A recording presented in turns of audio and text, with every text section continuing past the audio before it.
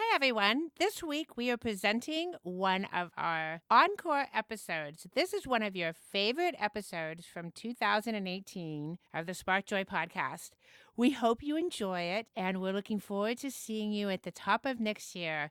Happy holidays from Spark Joy podcast. Things have a purpose, that every item has an intended use. So if you are no longer able to use an item for its intended purpose, for example, if it's a dress that's been sitting in the back of your closet that you don't wear because it doesn't suit you or it doesn't fit anymore, then the right thing to do, whatever right means, is to let it go on to someone who can use it for its intended purpose.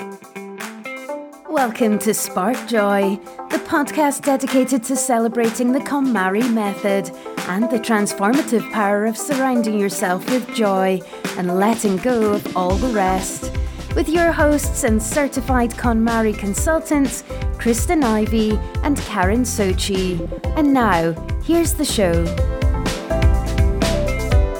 Today's show is dedicated to commonly held myths and missteps about the KonMari method. When a philosophy like KonMari becomes popular, it immediately is vulnerable to misinterpretation. We've seen articles and blogs and videos that pop up essentially challenging KonMari, and all have had very polarizing views of the method. So for example, there's even this cringeworthy parody book called The Life-Changing Magic of Not Giving a F. We'll keep this podcast clean. But we've noticed that the challengers often dismiss the effectiveness of KonMari as being an answer or a permanent solution for being tidy. So sometimes we see people viewing it as this method that's kind of quirky or woo-woo. But for the sake of time, we won't really dive into all of these challenge pieces individually. We'll just link them in our show notes as reference and instead address all of the major themes and the misinterpretations that we've seen across the board in today's show. Obviously, as KonMari consultants, we value KonMari and all things KonMari as it has had a very huge impact in our lives, and we see it have a very huge impact on the lives of our clients. And, we've actually witnessed it in person in our own lives and in those around us. So it's a very big deal to us. But like with all popular ideas, we are definitely open to being challenged and to have those beliefs questioned because we feel like it helps make our beliefs stronger. And KonMari may not be the perfect fit for everyone, not at all. So it's important for us as organizers and KonMari organizers to recognize that it's not something that we should completely ignore when people bring up points about what might be lacking in the method. In fact, as consultants, we've really grown to appreciate a lot of different approaches to organizing and to our work with clients, and recognizing that sometimes a very straightforward KonMari technique by the book doesn't always work for everyone and doesn't always fit the bill in every single situation. So today we're going to try to set the record straight and share some of our own thoughts and experiences while exploring some of the criticisms of KonMari. We also want to shed light on some of the common missteps as well, reasons why you may not be 100% successful in your own KonMari efforts and 100% successful in living a life of KonMari. But first, it's time for a joy check. So, Kristen, what is sparking joy for you today? Well, just an hour ago, I received a package in the mail. And isn't it great when you've purchased something and then you kind of forget about it and then it shows up? And it's such a great surprise. I had something custom made with my business's brand on it. For those who haven't seen my logo for the Love of Tidy, there's a heart logo that's kind of my main brand. And then I have a secondary Tidy line that's also part of the branding. And I have contemplated creating t-shirts and other paraphernalia with this branding on it. So I was experimenting, considering that I'm going to be an aunt very, very soon, probably in a matter of days now. I was experimenting with creating a tidy onesie for little Charlie, who's coming soon. And I totally forgot that I had it custom made. And so that really sparked joy when I opened that up in the mail today. And I can't wait for her to try it on. And I will definitely share that on my Instagram. And that's at For the Love of Tidy. And I'm just so excited. It's so cute. It has a little heart on the back and then the Tidy line on the front. And it's just so simple. And I can't wait until she tries it on. Yeah. It's going to be a little bit of a next generation Tidy thing going on. Get them started right. Yeah. So that's Spark and Joy at the moment. Nice little surprise in the mail. What about you, Karen? What's Spark and Joy for you? Well, it's something kind of similar, having to do with being an aunt as well. I, many, many years ago in my travels, picked up this beautiful antique wooden doll bed, and it's in the East Lake style, if you're familiar with kind of some vintagey furniture styles from around the turn of the century. And I had it, it's in pieces, and I'd had it for years and years, and my intention was always to get it restored and put together for my little niece. And I just never really got around to doing it. But this year, after putting her Christmas things away, I discovered it and I said, this is the year. And her birthday's coming up in March. So I've already started making plans to get the work done on the bed. And I just found somebody on Etsy who makes these beautiful tufted ticking mattresses for doll beds. So I'm going to order one of these little mattresses and some little blankets and things to go with the doll bed and give it to her for her birthday. So I'm just so excited about that. I think it's finally coming to fruition, and I'm so excited to actually put this item to use, and especially to its intended use as a doll bed. So it'll be very fun. I'm really looking forward to that. I hope she loves it as much as I'm going to love getting it together for her. Oh, that's so cute. So now that we've sparked some joy, let's start walking through some of the common KonMari myths. Yes, I'm excited about addressing these today. Let's start with myth number 1. So you may have heard this myth before. KonMari equals minimalism, or minimalism is KonMari. What do you think about that one, Karen? Well, this is always kind of the first one that comes up for people. And the truth is that KonMari is not minimalism. Although people often find that they have fewer things after they've completed their tidying festival, there's really nothing in KonMari that says you have to give up all of your things or anything. And it's really not about being focused on a minimalist way of life. Every single person who does KonMari does it completely differently. And the end result of each KonMari tidying festival is completely different for each person. So whereas someone may end up with a lot of items that spark joy and their click point involves having a lot of things around them, for someone else, it can be completely the opposite. And I've seen every single extreme in my work as a consultant. There's really no way. There's no right number of things that someone should have.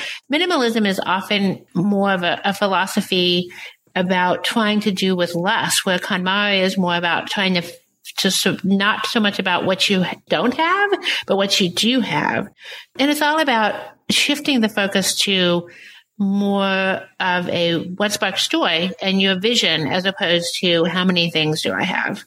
I totally agree with that. I would say that the philosophies can kind of complement each other, but you don't have to be a minimalist in order to apply KonMari and vice versa.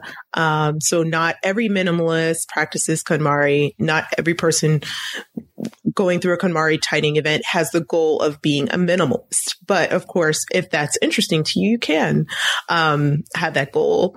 And, I know that we can link it within the show notes and put on our Instagram just photos of Marie Kondo's home, for example.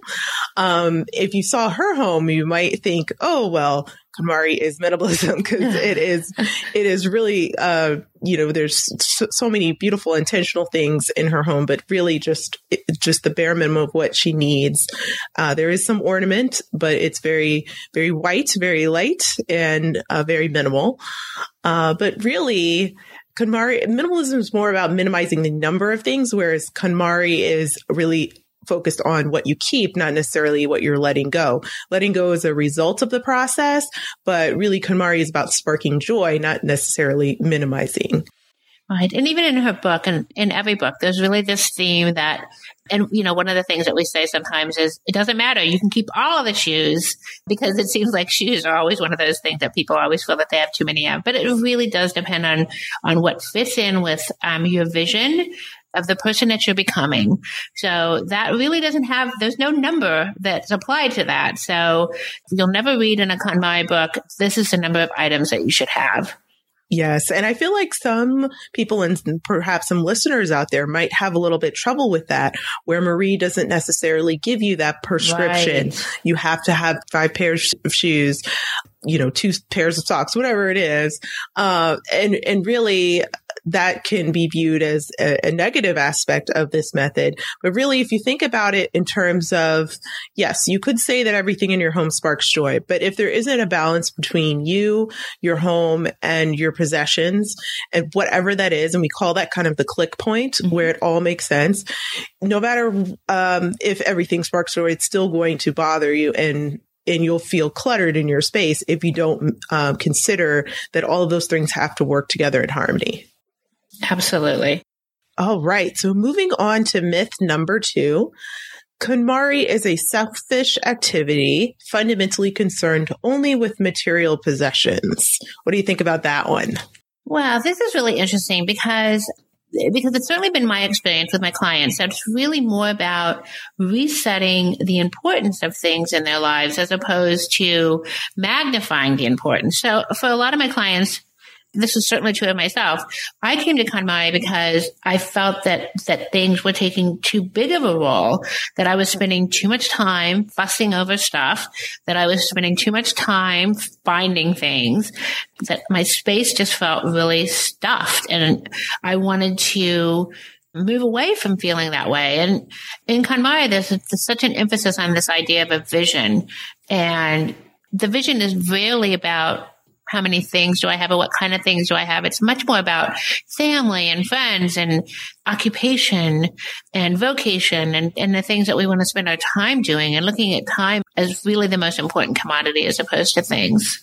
Sure. And I'm trying to maybe divide this myth up a little bit. So if I just take a look at the fact that KonMari is viewed as a selfish activity, I can see kind of where that's coming from, or how someone could interpret that way, because Marie definitely encourages you to be the center of this activity. She encourages you to only examine your items in the home, for example, and to take time to understand what your values are. But I really view that more in the vein of self-care and self-awareness, and creating an understanding of what you value and what your ideal life is, so that then you can model that for whoever else is in your life, or you can open up more time to either invite more people into your house or life, in terms of relationships, or you can make your existing family structure and communication better through the act of tidying. And it's really a self-discovery process. So yes, it is focused on self, but it's not necessarily a selfish activity, in my opinion. And when I think about the second part, it being concerned only with material possessions, yes, this is a process that is fundamentally focused on taking a look at what's tangibly in front of you. And what I do is I think back to its origin. Where did this come from? Because I think this is kind of something that's a bit lost in cultural translation. So Marie Kondo is from Japan. And in Japan, they really revere and honor objects a lot more than we do in our culture. And really the entire life cycle of an object, from the raw resource to the person who crafted, the item. So I think that our culture wasn't quite ready for that. Perhaps talking to objects, thanking objects, greeting a home, that's kind of viewed as something that's quirky or weird.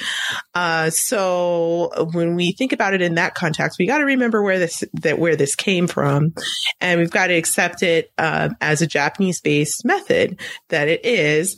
And I can see how it could clash with some Christian values, for example, where we're taught not to necessarily revere objects and honor or worship possessions and things like that. But ultimately, the outcome, the impact of the method is something that's more on a spiritual level, emotional level.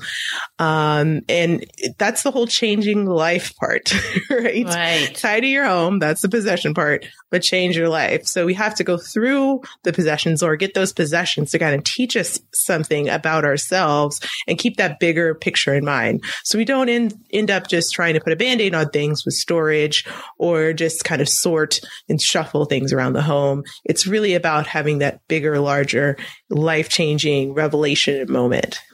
Yeah, I think it cannot be overemphasized that there may be cultural differences in the way KonMari was practiced in its original Japanese and how it's practiced in some Western cultures. For example, we don't necessarily put the same attributes to material possessions that someone might in Japan. And so I think that maybe that's gotten misinterpreted to mean kind of an overfocus or giving things more importance than they really deserve. And that's one of the things that I think we've found as consultants in learning about other methods of organizing, that there are things that apply in different practices that work in different circumstances. And certainly this is one of those things that may be a little different for practitioners in the Western world. But again, it always goes back to this idea for me that it's really not about the things. It's really about what your life becomes after you have put things into proper perspective. And as the last sentence of the life-changing magic of tidying up says, life truly begins only after you have put your house in order. Yes. And just to clarify, the KonMari method is a Zen-based principle, but it's not necessarily a religion. So you don't have to totally subscribe to that way, that institution in order to get something from a KonMari. Really, it's just a philosophy, and you can take what you want from it, essentially. And really, as consultants, that's our job, to help you kind of interpret what aspects of it can be most helpful for you, and really tweak and customize the tool itself to your situation. Absolutely. So let's move on to myth number 3. KonMari encourages you to throw out everything you own to the point where you're either left with nothing or you need to immediately buy new things. For sure, yeah. This is a great one because I, first of all, have yet to see a single person who was in any danger of not having anything by the time they were done with their tidying festival. Mm-hmm. We generally have plenty of things, even after discarding all the things that don't spark joy. But a lot of folks joke, if I got rid of everything I didn't like that didn't spark joy, I would have nothing. But of course, that's just not true. Another way of looking at spark joy for me is things that I consider to be either especially beautiful or extremely useful. So obviously, there are many things that are really useful in our lives that don't necessarily spark joy. And those things are just as important because they allow us to live a joyful life because they are practical. So, things like, the things that we need every day to get through the day don't necessarily spark joy. Kitchen appliances may not spark joy, but we need them to prepare our food. Toiletry items may not necessarily spark joy, but they serve a purpose and they facilitate the parts of our lives that do spark joy. And sometimes people do find that the things that they have are inadequate and don't serve the purpose that they're intended to serve. So we often talk about this idea of, well, let's keep that pair of scissors that doesn't work really well for right now because you need the pair of scissors. But the idea is that when you find a great pair of scissors that works really well and that you love, then you'll replace them. So it's really more about just feeling content with the things that you have as opposed to getting rid of every single thing that you own or feeling like you need to go buy a bunch of new things that spark some sort of joy that you've never felt before. For sure. And I actually think KonMari leads us to make better choices and more mindful choices about our shopping. And I've noticed with clients, sometimes this happens even before we've completed tidying across all categories. So I don't let my clients know, I guess the secret's out here now, but I don't let them know that every time I return to their house, I'm going to ask them casually, usually I do this, if they have shopped lately, like if they picked up anything since I've left, because that's a clear indicator. If they've tried to skip ahead and buy storage bins, or if they have tried to or continued to make trips to the thrift store, or that's usually an indicator that it hasn't quite clicked yet. When I hear them say things like, just like one of my clients who I'm going to see this weekend, last time I was at her home, she said, you know what? I didn't go to the thrift store. I didn't buy anything. Instead, I took that money and I put it towards my credit card bill. I was like, hallelujah. That is what I'm trying to hear. That's what I'm looking for. So it's always a clear indicator that things are changing. So yeah, I definitely don't think that KonMari is encouraging us to just go out and replace everything immediately. It's really all about just being more mindful about the purchases and paying attention really to what we're consuming. Just understanding, not going on Amazon and just buying whatever we need without letting it sit for 24 or 48 hours, for a minute, so we can just make sure that that's really what we want and need in our life. So yeah, totally agree. It's so interesting that you say that, because I also have noticed, certainly I noticed it with myself right off, this idea. And I think it's really quick into the process for most people that they start asking the question, what need am I filling by acquiring new things? Most of us know the term shopping therapy or retail therapy. And for a lot of people, especially if you feel like you've acquired too many things and you're no longer comfortable in your home, then it's somewhat likely that you have used shopping as a form of entertainment. And so many of my clients will say to me just spontaneously, I'm just not that interested in buying stuff anymore. It used to be something I did all the time, and now I just don't do it that much. And I think this is even better, that instead of buying a lot of inexpensive items just to, get a t-shirt in every color, they're waiting until they find like the perfect t-shirt in the perfect color and spending more money on that one t-shirt than they would spend on 10 t-shirts before. It really does have to do with looking at quality and, how an item is going to bring more joy into your life and fit into your vision, as opposed to even being concerned about whether you're getting rid of everything or buying new things. Yes. And I think that might be a good topic for a future show. We might be able to bring on someone who specializes in shopping addiction or impulsive habits, because I think that's something I've always struggled with. And I think some of my clients, they definitely, KonMari enlightens them, but they need some longer term support, especially when they have a situation where they've wrapped their value system or their entertainment, their hobbies around shopping. Right. Because they don't know how to fill that void or that gap.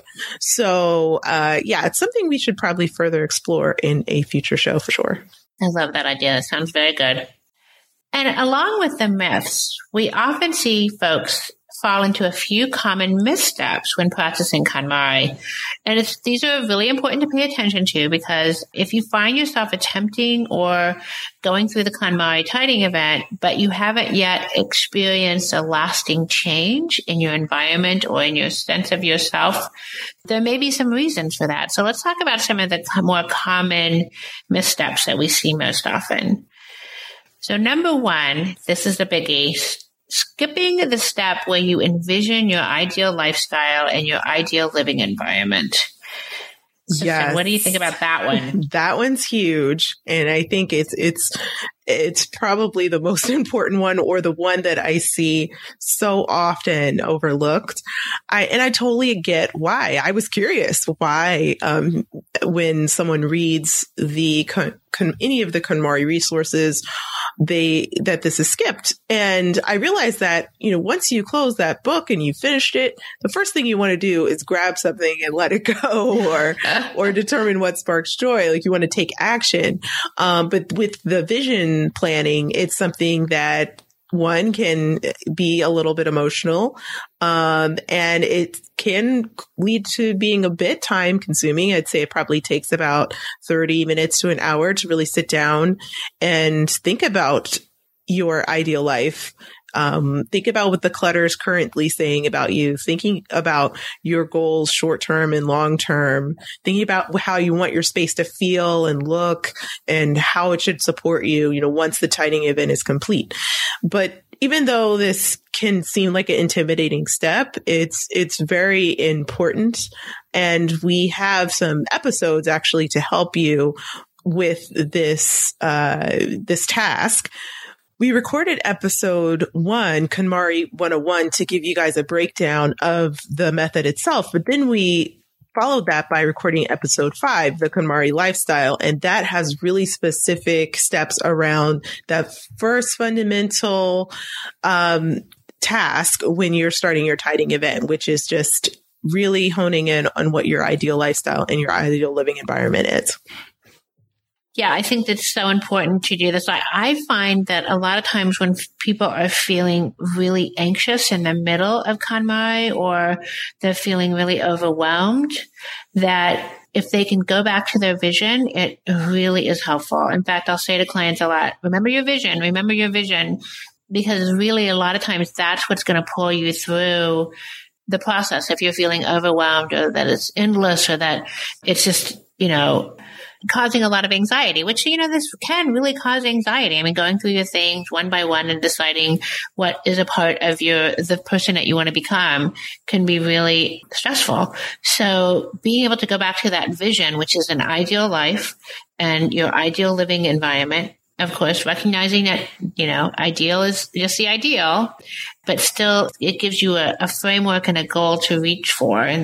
And it's kind of interesting to see how that can change over time, but it's important to start with a baseline. This today is how I want to see myself in the future. And it can be that simple. It can really start with just that simple thought. And that's all there is to it. It's such an important step, and it's such a hard thing to start. But once you've done it, you'll realize just how pure and clear it is for you as an individual. And so now, misstep number 2. This one's also very important. Forgetting to honor and acknowledge items for their usefulness. And this is especially true when you are letting them go. Yes. So let's start by reviewing the aspects of KonMari that revolve around honor and respect and gratitude. So examples of that would be saying thank you when we let an item go. And saying this out loud, speaking to the clothes as we are processing them, closing the season that possession has had in your life. Other ways of respect, the folding process, the KonMari signature folding technique. That's a detail, right? And often people say, oh, do I have to fold? Is that something I have to do?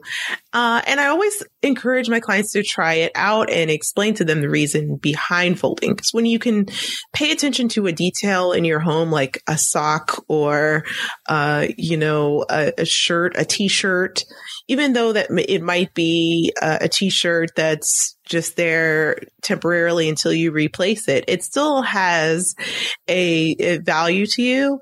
And when we can respect the little things and pay attention to the little details, that sets us up for really acknowledging and inviting the bigger things and change into our life.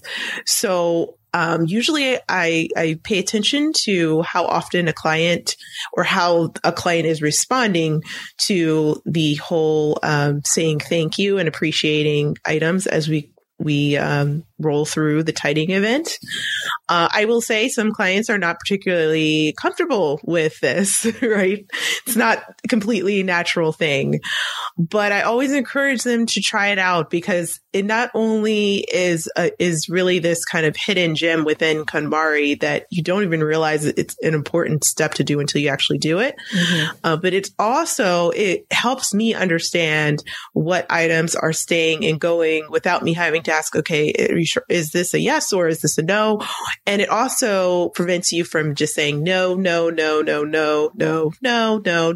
an hour. Mm-hmm. Instead, you can be saying something more positive, like, thank you. No, I appreciate this, but now it's gone. You're saying goodbye in a respectful way, and you're putting positive messaging out there instead of just focusing on, oh no, I want this out of my life. No, get it away from me. So which is not as positive. And it's just a good thing to do, really.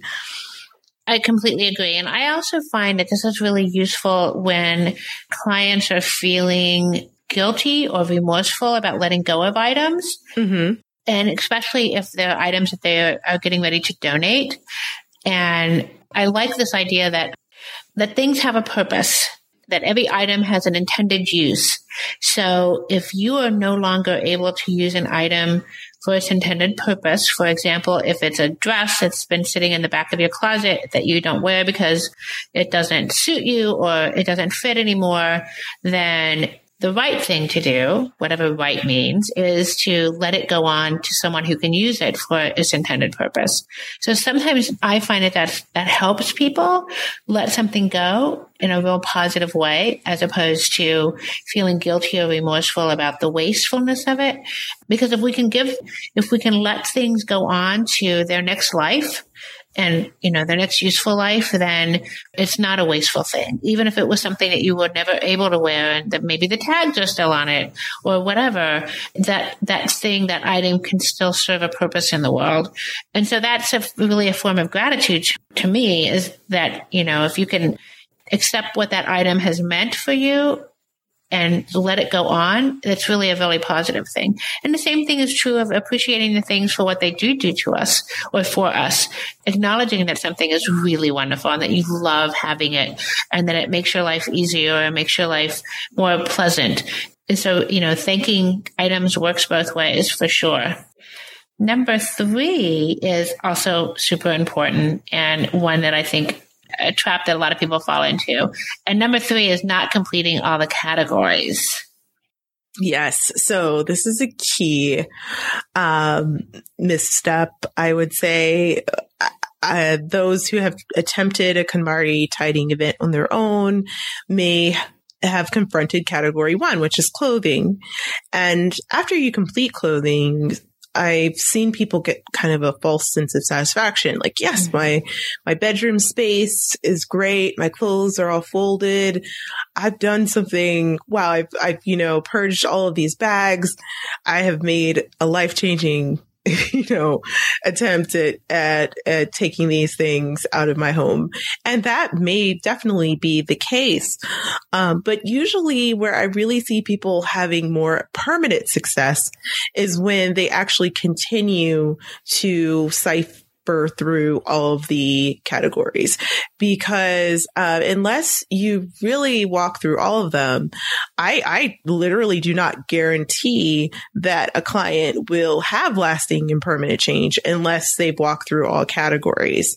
Because I strongly believe that if you stop short, you don't truly get the full understanding and really have those confronting moments with everything in your space. A lot of people assume, oh yeah, clothing is my problem, but then usually paper can teach us so much, or sentimental items, are really crucial to really dig deep into as well. And they all work together and they all present better opportunities for storage, and just general decluttering in a really holistic way. So I always encourage my clients not to just assume that they will automatically be permanently tidying after only completing, a couple categories. No, I completely agree. And I think that what I've seen sometimes is that people feel like so I've done clothing on my own, and I don't really have any books, so I don't really even need to do books, but I'm really struggling with papers. So Karen, could you come and help me with papers? So what's interesting about that is sometimes they actually have done a wonderful job with a portion of their categories before I get there. But I always want to go back and check and see. So I'll say something like, let's just go take a look at your clothes and just double check and tell me how you made some of these decisions, because that'll help me as we go forward. And sometimes they really didn't do all of their clothing, or they did a portion of their clothing and decided that, the things that were hanging in the closet were important to tidy, but the things in the drawers really weren't that big of an issue. But then when we get talking a little bit about it, sometimes it turns out that is a big issue. So going back and completing that category really sets the stage for moving forward. And again, everyone's different, and everyone's tidying festival is different, but the order is so specific and seems to be, it seems to build upon itself in such a way that it really lends itself to being much more successful. So even though you may feel that clothing is your only issue and that all the other categories are really fine and completely under control, it's just so highly recommended that you commit to doing all of the categories. It's really how you get to that place where you can truly say, everything in my home is here for an intentional reason. Yeah. And I find that my clients who have tried to tidy independently and then pulled me in for additional support, they always say, okay, well, let's just review clothing. But, I've really done a great job in this category. Like, I think we're going to spend no time here. And they're always shocked that they end up with a big pile of clothes that move on. And I think that loops a bit back to the other misstep, which is, that whole defining the ideal lifestyle and ideal living environment. And that's something that I make sure I do with my clients, no matter where they are in the process. Mm-hmm. So that also impacts, work that may have been done prior to establishing that vision. So yeah, they're always shocked. But I always know, and I always know what's going to happen before it happens. But, you don't know what you don't know. So I just let them, assume that we probably aren't going to have too many things to let go of. But it's always great when they say, wow, okay, I get it. Right. Let's walk through these categories again. And then you'll be prepared to tackle the one that, really held you up. Right. Number 4, thinking about storage and organization before the sorting is completed. Yes, this is a big one. We've talked about the Band-Aid, right? Storage is just a Band-Aid, just a temporary fix. And if we focus on it before really addressing what matters, what's inside the bins, what's hiding, really, we jump the gun and could risk buying things that really aren't even necessary. And I see this all the time with clients where the storage capacity is great.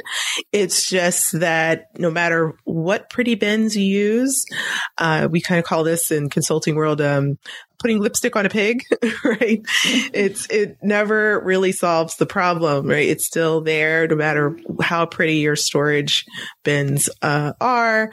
And it's still making you anxious. You're still feeling like things are cluttered, and you're still finding it hard to find things.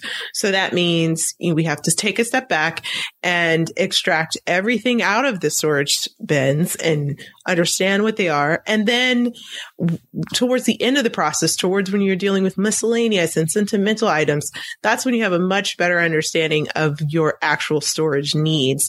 And that's where the mindful shopping should begin. So really, I avoid the Container Store until I know it's tempting. We all love storage and organizational tools.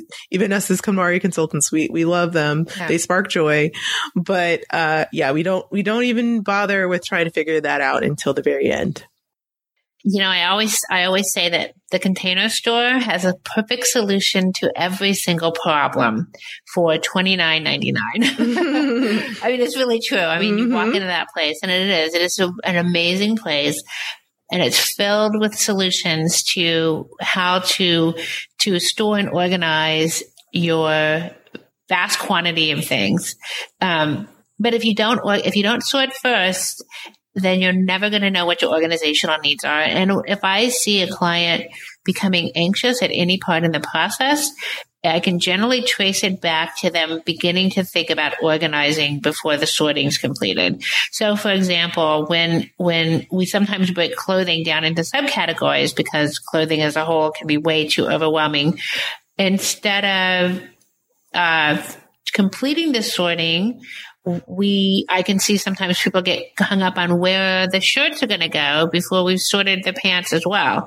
So I always try to bring us all back, because I can do this too. I can kind of get ahead of myself and think about where are these going to go, to this idea that you're not really going to know what your storage needs are until the sorting is completed. And you certainly don't want to be buying storage for items that you're going to be getting rid of. So, it can be a savings in many different ways. It can be a savings financially because you're not having to spend money on things, to store items, but it's also a savings in space because those things are not going to be taking up space. And then of course, always, it's a savings of anxiety because then you're not having to deal with those things. And there are some amazing storage solutions, and every KonMari organizer has their favorites that they like. And there's just a lot of different wonderful solutions to make your closets look beautiful. And that's exactly what you want. But it's so important to wait until you know what you're going to be storing, before you start deciding how you're going to organize them. Yeah, I like for my clients to find money rather than spending money. So it's much more likely that you'll find money if you actually open those drawers up and dump everything out. You will find things like change or a check that needs to be cashed or a gift card. And then you can either choose to use that money at the Container Store or Target or other places, or just, use it towards your, maybe a goal that's in your ideal vision or lifestyle. Maybe you have financial goals and you want to reinvest that money that you found, and tidying pays you back. It really does if you're serious about it. So that brings us to number 5, being overly concerned with the clutter of other people. Yes. So this also goes back to the myth that we discussed around KonMari being kind of a selfish activity. And really, it's just a self-development activity. And in doing that, it's important to put yourself first, as Marie says in the book about putting that oxygen mask on first, really making sure that you're modeling the best behavior before trying to place blame or tidy shame, as we call it, anyone else in your household, whether that be your kids or your husband or wife or your roommate, whoever it is. Usually, if you're pointing fingers at them, there's a big thumb pointing right back at you, and you might be the source of the problem, and maybe you're projecting that onto others. So yeah, it's really important to keep the focus and the attention on you by only focusing and tidying things that you have direct ownership of, and that you definitely could make decisions about without any hesitation or any additional input from whoever else you live with. And sometimes I think it comes from a very well-meaning place. I see lots of times where a spouse or a parent wants to, just be helpful and help, their loved one have a more tidy environment. But I think oftentimes it's really just coming from feeling anxious and overwhelmed in the home. And so, and and then looking at the clutter in the entire home as a whole instead of what you actually have control over. Everyone's approach to organization is just different. There are rarely two people in even a home that will see organization in the same way. And sometimes it's a real test of patience to allow other people to find their own way.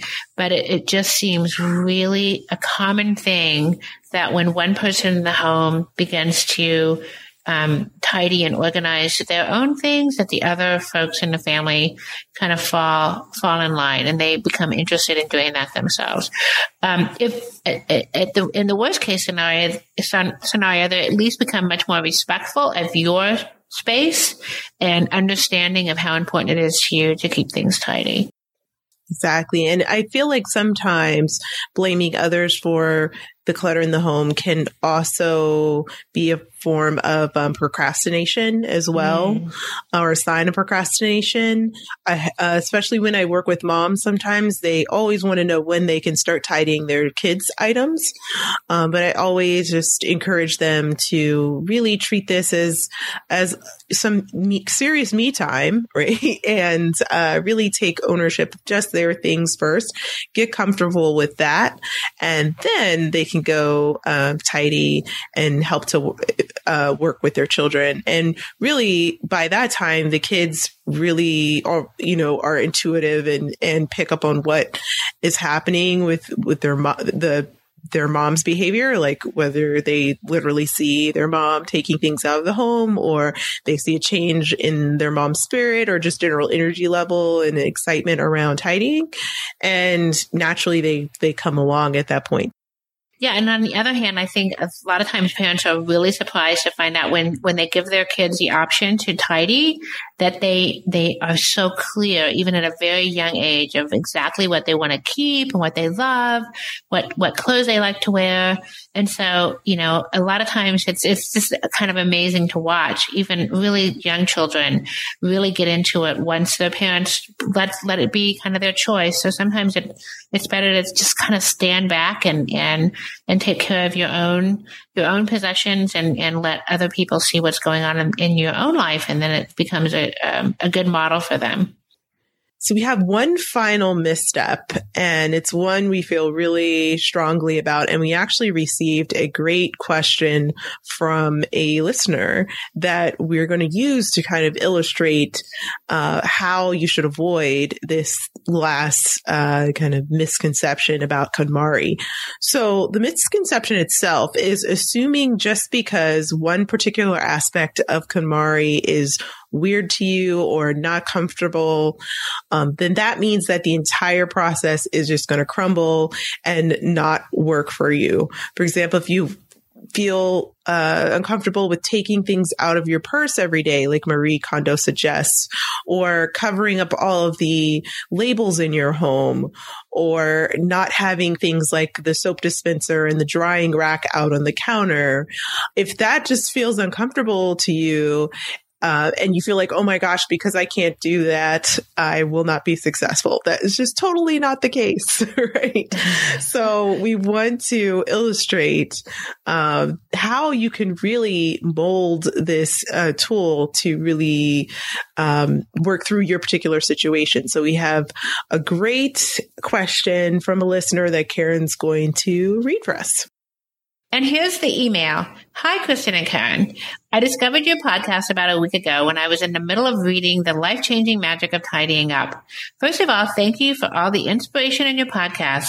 I have booked some time off work in February to do the KonMari method in my house, which feels like ages away, but your podcast is really helping me to keep focused and to narrow in on how I want this process to have an impact on my life.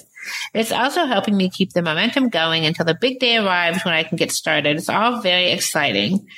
I wanted some advice on how to deal with those hard to reach spaces.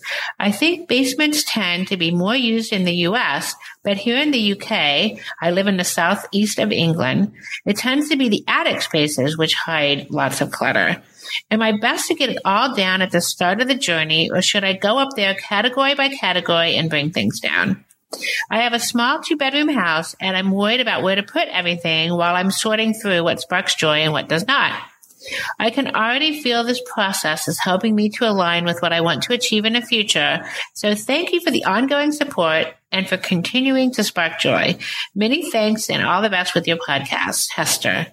All right, Hester. So it looks like you are struggling a little bit with tidying by location versus tidying by category. In this case, you were saying the attic is a little bit harder to reach, and you feel like if you attempted tidying by category and brought everything out of the attic right from the jump start of your tidying process, it would overwhelm your space because you're working within kind of a apartment living, it sounds like, in the UK. So in this case, we would recommend that you treat your attic space as one particular miscellaneous category. Most likely, there's going to be some things that are sentimental there and seasonal. So if that is the case, I would hold off on totally disrupting your house by bringing everything out of your attic until you've started through clothing, books and paper. Now, you might run into the situation where you're going to find something like clothing, books, or paper in the attic category, or the moment when you've reached your tidying event and you're ready to tackle attic. But that's okay. You'll just, in that case, loop back and reevaluate and see how those items fit within categories that you've already addressed. That's perfectly okay. Most likely, the majority of those particular categories aren't going to be up in those attics. So you'll still get that power of the pile, as we call it, effect when you put all of your clothing, books, and paper in one place. And if you miss a few, it's not the end of the world. Again, it's not going to crumble apart because you didn't perfectly tidy by category. It really is not. And Karen, do you have any other thoughts about that too? Sure, I do. And I'm just along the lines of what you were just saying, is that the attic is likely to be holding a particular types of things. So the things probably, maybe it's your holiday decoration. So that's a category. That's a subcategory of kimono. So that's already in its own pile. It could be things, as Kristen said, probably it's a lot of sentimental items. If they're things that you've decided to keep in the attic and you don't have them in your day-to-day life, then they're probably things that are just hard, that have memories behind them, and they're hard to just let go of. So then that's part of your sentimental category, and you're probably going to do that at the end anyway. Whatever it is in your attic, it could be so many different types of things, but it's likely that there are things that you're not using a lot. So it's really a great opportunity to say, is this something that I need to keep? Is this something that I just put in the attic because it was a gift and I didn't feel like I could give it away, or it doesn't really suit me anymore, but it was expensive, or any number of reasons that we tend to squirrel things away in spaces that we don't really get to and need to get to that often. So I completely agree. I would treat it as just one big subcategory of miscellaneous. And if you have items up there that do fit into a category that you could have forgotten about, books is something that could be a likely one. Then apply the same criteria as you would to anything else. How do I see myself how does my future self see me using this item? And that sometimes will give you a lot of information about an item held separate from the rest of the pile. If you don't have the rest of the pile to compare it to, then you think in terms of that particular item and how it fits in with your vision. So I think it's definitely a challenge. I think a lot of people have this kind of a situation, as you said, whether it's the basement or the attic or storage lockers. Here in New York City, it seems like everyone has an off-site storage locker. So those things, obviously, it's just completely impractical to try to get all of the category together if it's spread out over a lot of area. So don't let that trip you up. Just treat it as one big miscellaneous category and treat it in its turn. Yes. And Hester, just another tip in terms of small spaces, it's really going to be important for you to prioritize your tidying times into big chunks. So we suggest 3 to 5 hours so that you can fully complete one category before moving on to the next, or trying to avoid, having to stop short and things are still out and about and chaotic in the home. So it's really going to be important for you to make time for each particular category so that you don't run into this situation where you have tidied or started the process and it's taken over your house and you have nowhere to sleep or nowhere to move around and function. So just another tip, just make sure to leave enough time so that you can complete one full category at a time and then move on to the next. And each time just extracting all of those things together into one location in your home and then making the decisions, putting them away, and then going through that cycle again with the next category. So it never gets to a point where it's super overwhelming. So thank you, Hester, so much for your very thoughtful email. And please keep us posted on your progress and let us know how it's going as you continue your KonMari journey. There you have it. Common KonMari myths and missteps.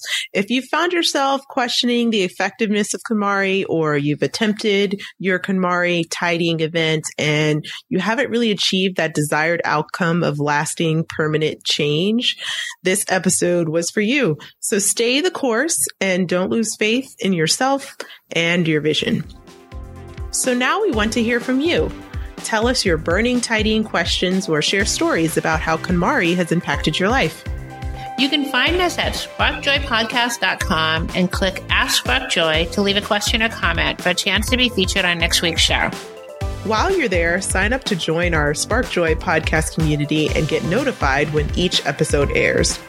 You can also join the SparkJoy podcast community on Facebook, Instagram, or Twitter at the handle @SparkJoyPodcast. Thanks for tuning in, and we hope your day sparks joy.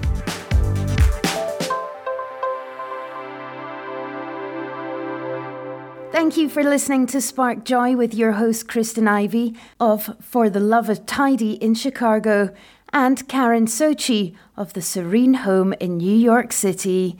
Spark Joy, the podcast, is not endorsed by or affiliated with KonMari Media Incorporated. The opinions expressed on this episode represent the views of the co-hosts and guests alone and do not represent the corporate position of KonMari Media Incorporated or the KonMari consultant community.